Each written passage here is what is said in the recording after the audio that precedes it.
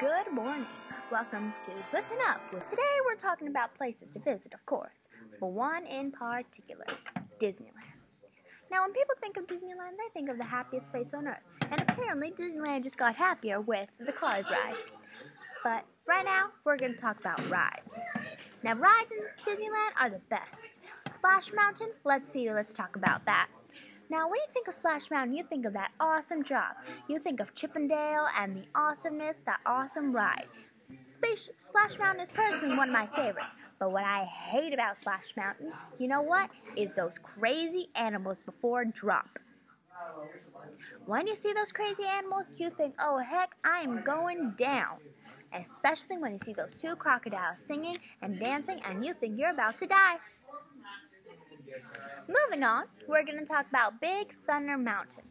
Yeah, sure, Big Thunder Mountain is so fun, especially from the west side where we live in California. You think it's the most awesome ride because you feel like you're in the west. But really, it's not that actual fun. You know why? Because now, you always slide to the left.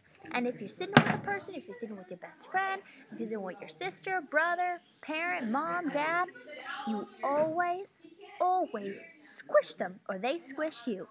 And even though it's fast, Big Thunder Mountain is the only roller coaster you can get there besides Space Mountain, we'll get to in a minute.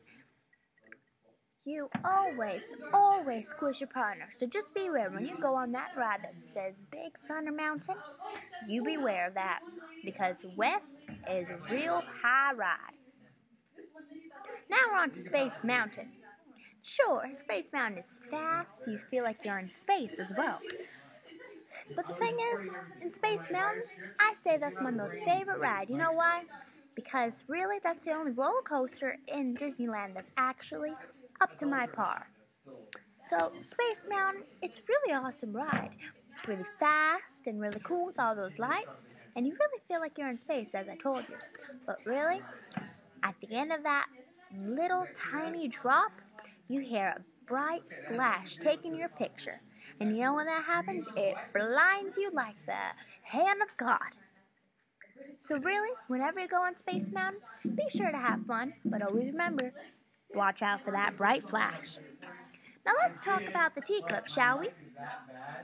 The teacups is one of my also favorite rides as well. I love when you hear Alice in Wonderland and you always hear kids, 8, 9, or who the heck has 10 in their family. But it's really hard work. It's teamwork as well. But you know what? You need a lot of those people because the wheel is so hard to turn. Whenever I tried to turn it by myself with only me and my sister, oh my gosh, it was the most horrible thing on earth. We didn't even go that fast. But then again, teacups are pretty fun because you know what? Teacups are a little girl's best friend, and it's nothing happier than when you hear a little girl teeny tiny clink a teacup. Now moving on to It's a Small World. It's a Small World is a really fun ride when I was little. I used to love going on it and singing to it, but now it's really cold. And I always get the impression of crazy people staring at you. It reminds me of the movie Chucky. And Chucky is a really bad movie. Don't watch it, kids. But it is a really scary thought. Let's talk about Pirates of the Caribbean. Everyone's watched Pirates of the Caribbean movie. Am I correct? Pirates of the Caribbean, you know, the ARG thing. Well, Pirates of the Caribbean, wear a jacket because it is super cold. Yeah, sure, it has a cool drop, and the most exciting thing about Pirates of the Caribbean, it has no ceiling. You can't see if you're about to hit your head on the top of the ceiling, or it's about to come down on you because you cannot see it. But just remember, wear pants, wear a coat, because Pirates of the Caribbean, you're in for a chilly ride. Now we're going to talk about